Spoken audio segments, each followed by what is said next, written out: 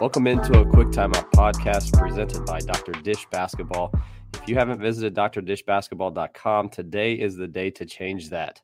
There are individual, small group, and team shooting drills that I've put together for you to use with your players.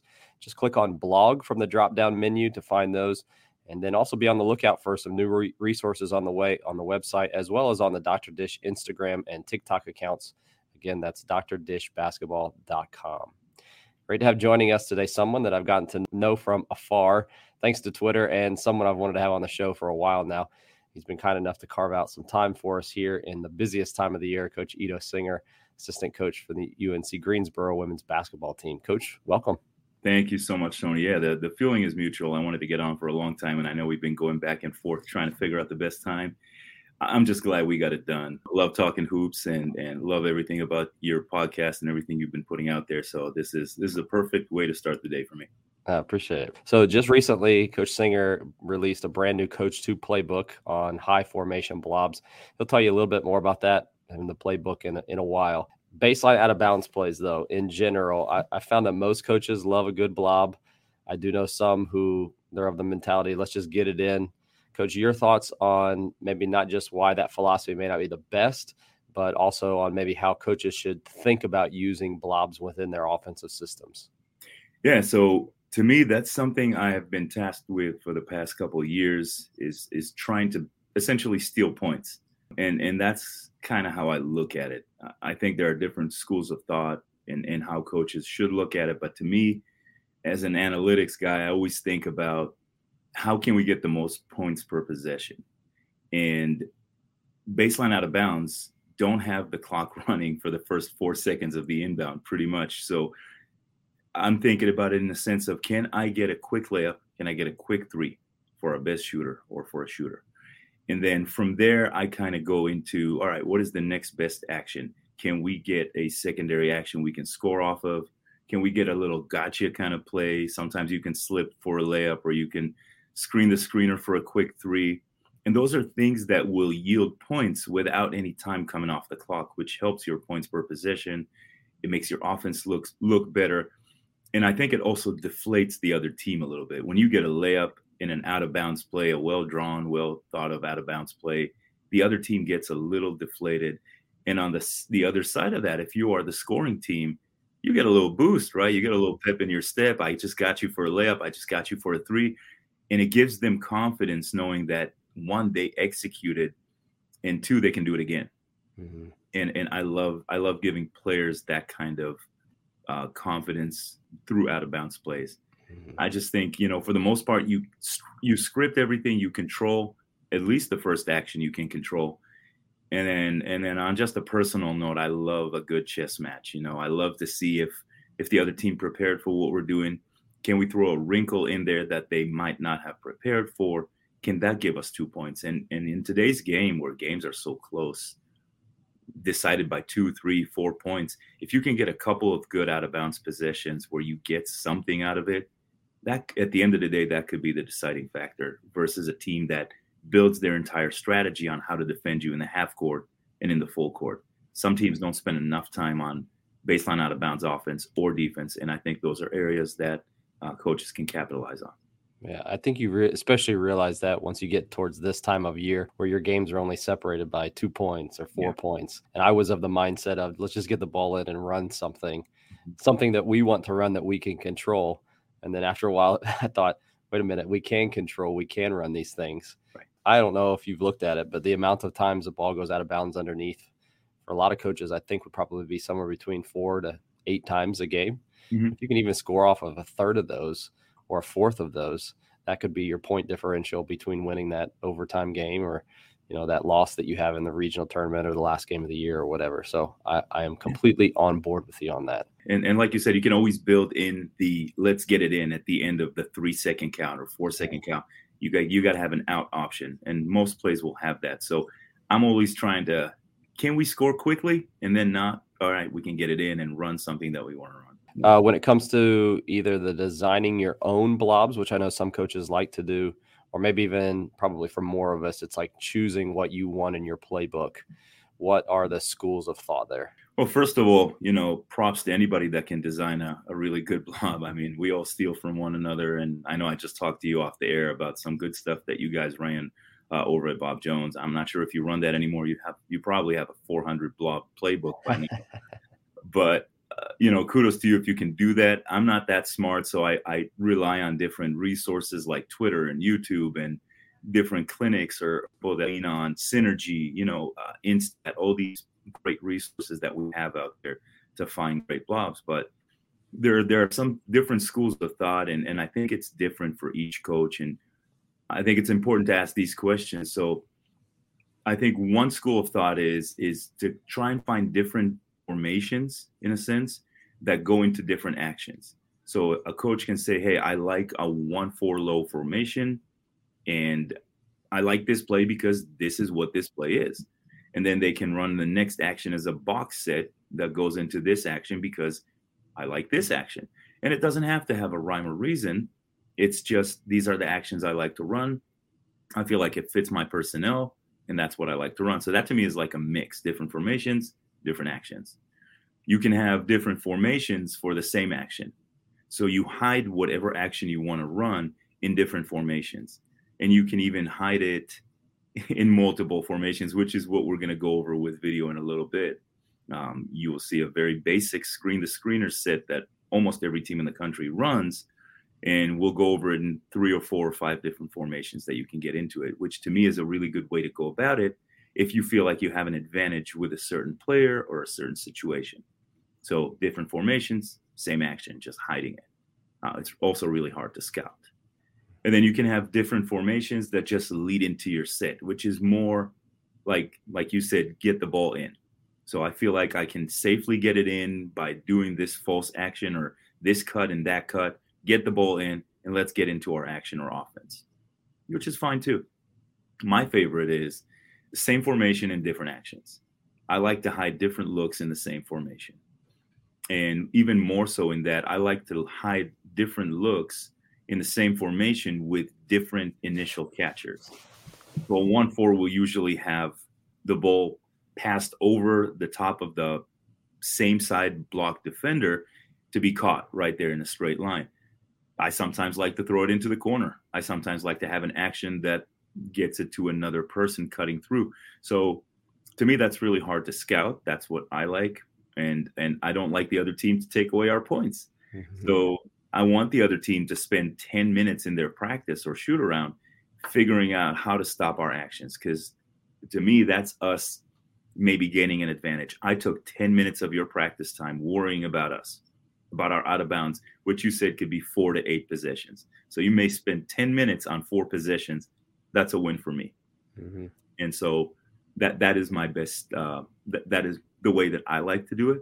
So yeah, different schools of thought. It just, again, depends on what the coach wants to accomplish. You can usually identify like what good offense looks like. And I feel like it's a lot of times the same way with a blob. Somebody will see, oh man, I like what that looks like. But it's another thing to be able to identify what's happening within that action, or even to be able to teach, like, this is our emphasis within that action that's going to get us that scoring opportunity. So what do you feel like is like the recipe for an effective blob? Oh man, 2 points or 3 points. That's it. I think, or foul. I think that is a good blob to me. At the end of the day, it doesn't really matter what you run. I think the end result should be you're either at the free throw line, you get an open or good shot, or you get 2 points or 3 points. I think those are unequivocally good blobs. But I think at the same time, every blob should have some things that are built into it. It doesn't have to have everything, but if you can hit on as many of these points, in my opinion, again, that would be an effective blob. I mean, we always set things up for them and we try and get them the best shot possible, but we're not shooting for them. So if we get them a good look and they make it or miss it, I think to me that's an effective blob. So some of those things are, whatever it is that you're running, do you have a quick layup or a quick shot option? Can you get someone on a cut? And at the same time, can you get someone coming off of a screen or just on the weak side of an action for some reason to be able to catch the ball? An example of that would be maybe in a zone that some teams are zone out of bounds and they're 2-3. and some of them offset to where the ball is. Well, that means the weak side of it, if you usually put a corner, a shooter in that corner, it creates a long closeout just because the defense is offset to the ball. So just having these elements in there, just understanding that, you got to have a good shot or you got to have a good layup in that baseline out of bounds. That's a good component of it. Can you then flow into something that your players are familiar with? The less they have to remember, the better it is. So again, that's why I go back to the same formation, different actions. I'm not trying to confuse them with a lot of different things, because a lot of coaches will have, I don't know, double-sided 50-page playbooks. I don't know if I had the mental capacity to hold everything in, let alone now when kids are just inundated with so much information. So I think if you can get to your most often run set from a baseline out of bounds, I think that's good. Another thing would be, is it difficult to scout or is it easy to figure out? A box set is a box set, but at the Division I, Division II level, where even Division III, where you have staff and access and time to do things, you can look at a box set and say, okay, both forwards are on the ball side. This is the action.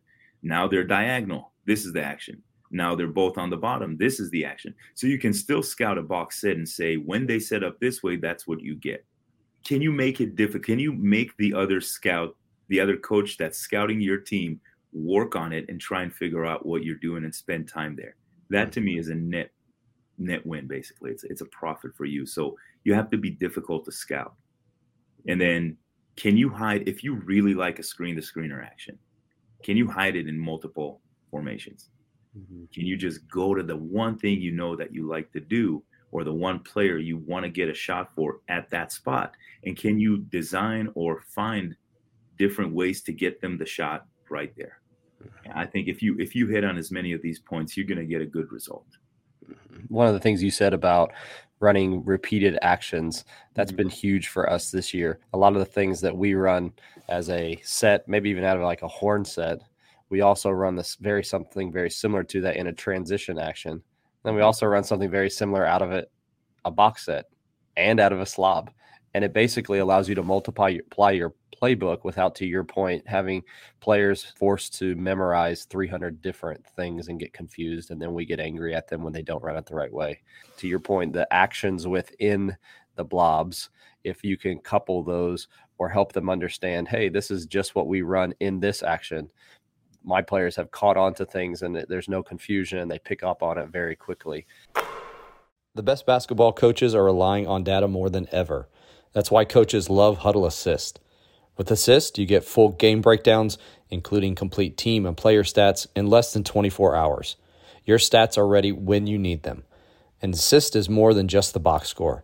Use interactive reports like shot charts and advanced stats like lineup data, VPS, and of course, effective field goal percentage to coach smarter. Plus, Assist brings your stats to life. Every stat is marked on the video at the moment it happened. See every shot, turnover, rebound, and much more with just a few clicks. Want to see how Huddle Assist is elevating basketball?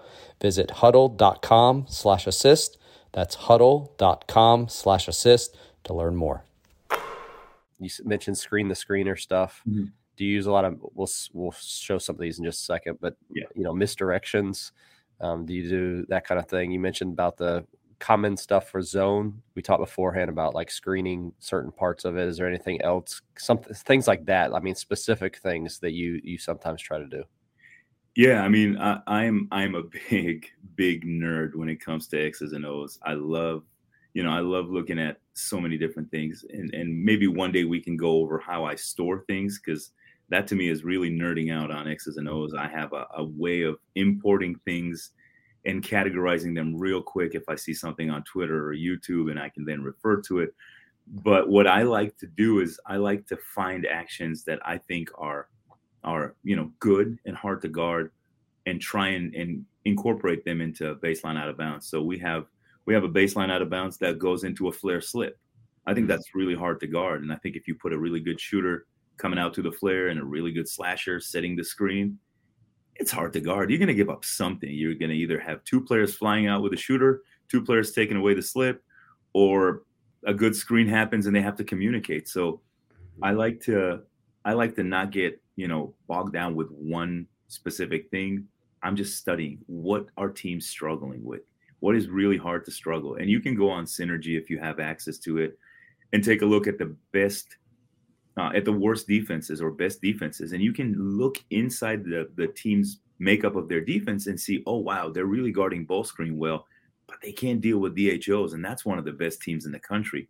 Why is that? And then you kind of see a trend. All right, teams this year really having a hard time with, for example, we're having a hard time with players who dribble handoff to a shooter and then pitch back. And the shooter shoots behind that dribble handoff when you dribble handoff into their defender. So can we incorporate that action into some kind of baseline out of bounds? So it's just, for me, it's just studying what is really hard to guard and trying to find actions that I can incorporate that into.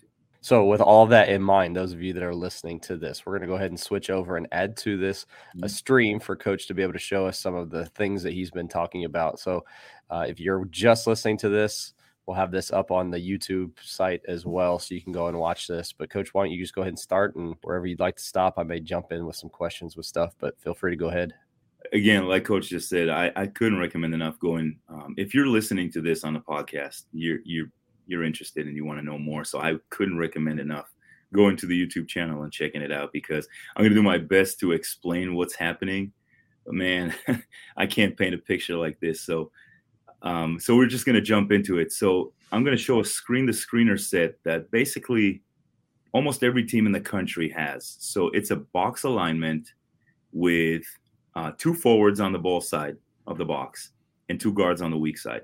What it essentially is the guard on the weak side of the ball coming up, setting a back screen for a forward to diagonal cut to the opposite block and get a shot or a layup.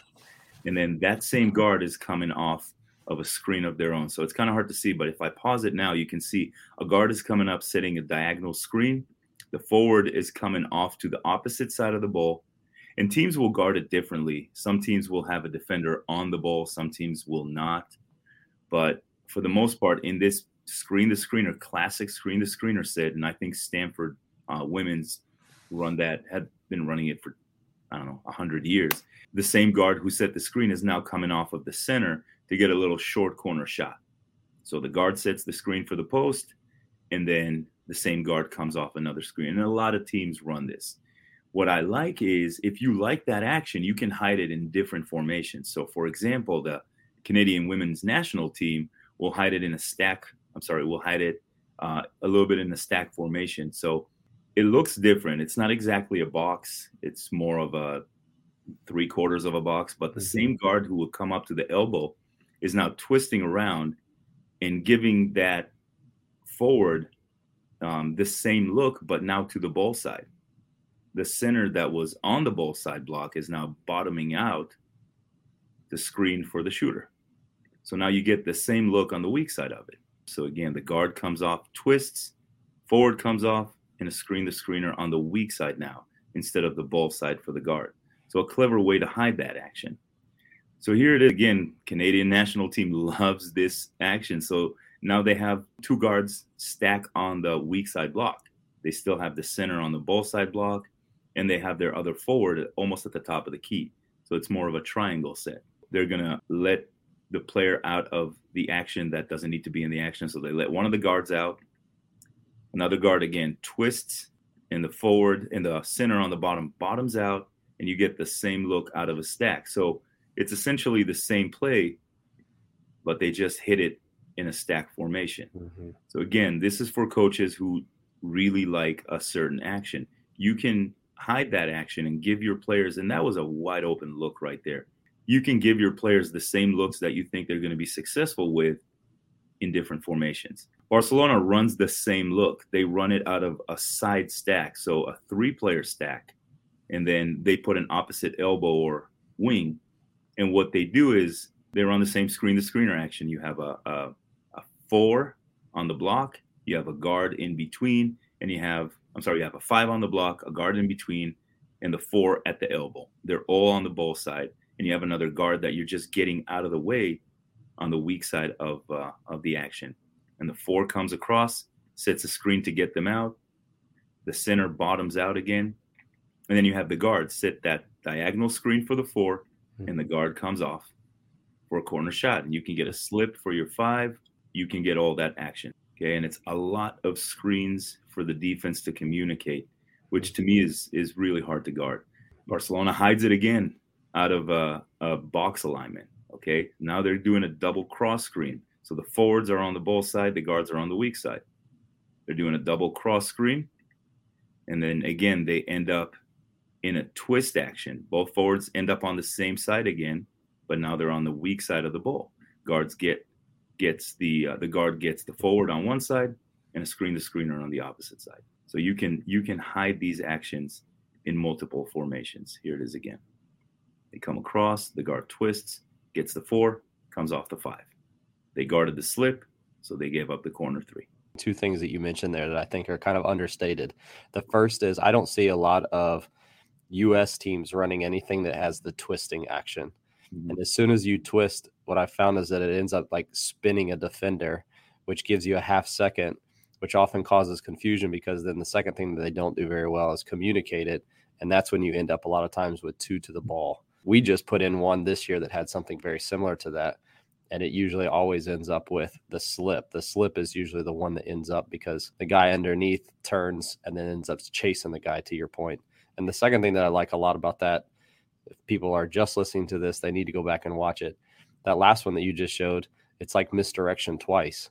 So they're coming towards the ball, and then you have a second time coming towards the ball, second group. So they're coming towards the ball, but the screen away, and coming towards the ball, but it's actually going away, and everybody was on the other side of the floor. So I think to that point that we like to see when multiple guys chase towards one and then it goes to another. And I think the way that you set that up is making sure that you're sending multiple people towards the ball and then going away from the ball. And that's where you end up with your wide open shots. And then once they scout that, to your point, the second time, the coach is yelling at them and they end up with multiple people going and running at the shooter. And that's where you get your slips to the basket. I have found, too, that if you pick and choose the right blobs, you can actually stack them. One year I did this. 1 set up 2, 2 set up 3, 3 set up 4. And so I would actually call them literally just right down. They knew exactly. I didn't have to call things from the bench. They knew, like, this was the first one that we're running. Then this is the second one because 2 was a counter to 1, 3 was a counter to 2. And you basically just got open look after open look after open look. So I'd encourage coaches to think about it from that perspective too. Like, don't just pick necessarily random blobs just because you like them, but like what builds on the second one so that a team, once they see it, they're going to say, we're not going to get beat on that again. And what you're actually doing is that chess match that you were talking about. I'm just setting them up so I can score on this next one. Yeah, I think to your last point, coaches really fall in love with sets. And I think we need to critically play this game of, all right, this is what I want to run. How are they going to defend it? Honestly, how are they going to try and defend it? Based on the evidence that you have, you can't really tell. But, okay, I ran this and I scored. What is their adjustment? And then what should I be ready for that to be my second play? Like you said, those are dominoes, right? You just got them on a slip. They don't want to get called back to the bench and say, hey, your guy or girl just slipped. Next time that happens, you're sitting down or you're already sitting down. So you're not going to let that slip happen again. How do you use that to your advantage with the next play call? So I totally agree with that. I think that, to me, that just gets me excited. I don't know, you can't see, but goosebumps are happening right now. I get excited and I get nerded out about it because that is one of the biggest things I like about X's and O's and about the game. I love that. I'm very competitive as you are, and I'm pretty sure all of our listeners are, otherwise they wouldn't be here.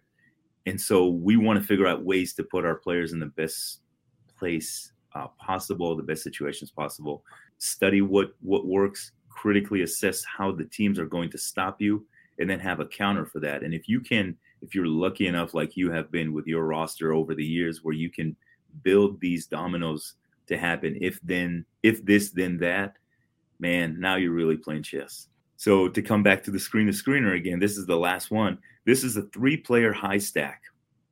So Northwestern does the same thing. And I'm not really sure. I think the center is at the bottom of it. The 4 is at the elbow.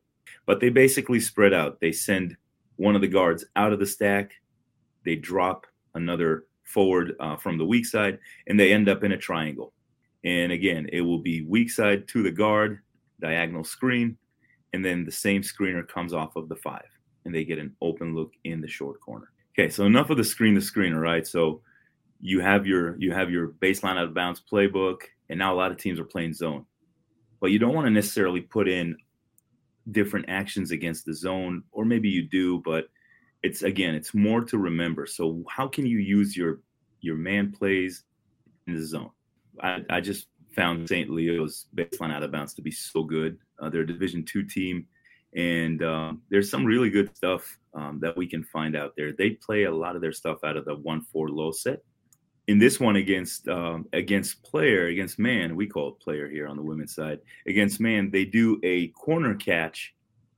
So they lob the ball over to the corner player on the ball side in the 1-4 low set, and they just work a handoff. Okay, so both players went with the intended handoff, and that's a keep action, and the forward just took the ball. The catcher took the ball and just drove baseline to the basket. So against the zone, they know they're going to have a player ready right there for that keep action. So the ball goes, they try and keep. So the ball side or the center is on the ball side block. And as it happens in so many levels, you can look 1, 2, 3, 4 players watching the ball. All you got to do is cut, right? So they built in this cut. They know that they're going to stop that action. It's not a different action. It's the same keep action, but they know, hey, listen, the ball's going to go in. They're going to stop the initial action. I'm just going to cut. And they got a beautiful look out of that. So they didn't have to put in another play. It's the same play. Here is the same action, the handoff action, without the keep action. Okay, so it goes into a weak side stack screen. So again, goes into the corner, handoff with the ball with the inbounder, and when he comes off the handoff, there's a weak side stagger screen for a shooter, and that's the play. Against the zone, they know that they're not going to give up that weak side stag. They know that it's going to be hard to do the keep action, but they also know that by bringing up the ball side block, the top defender in the zone is going to have to cover it. So what do? They just pitch behind, and there's no one next to the inbounder. So you can use your zone plays, your man plays in the zone. You just have to know how to manipulate and where the different weaknesses in the zone are. You have to build a counter for a deny. Some teams are going to deny your baseline out of bounds. They're going to scout you. They're going to know what you're looking for.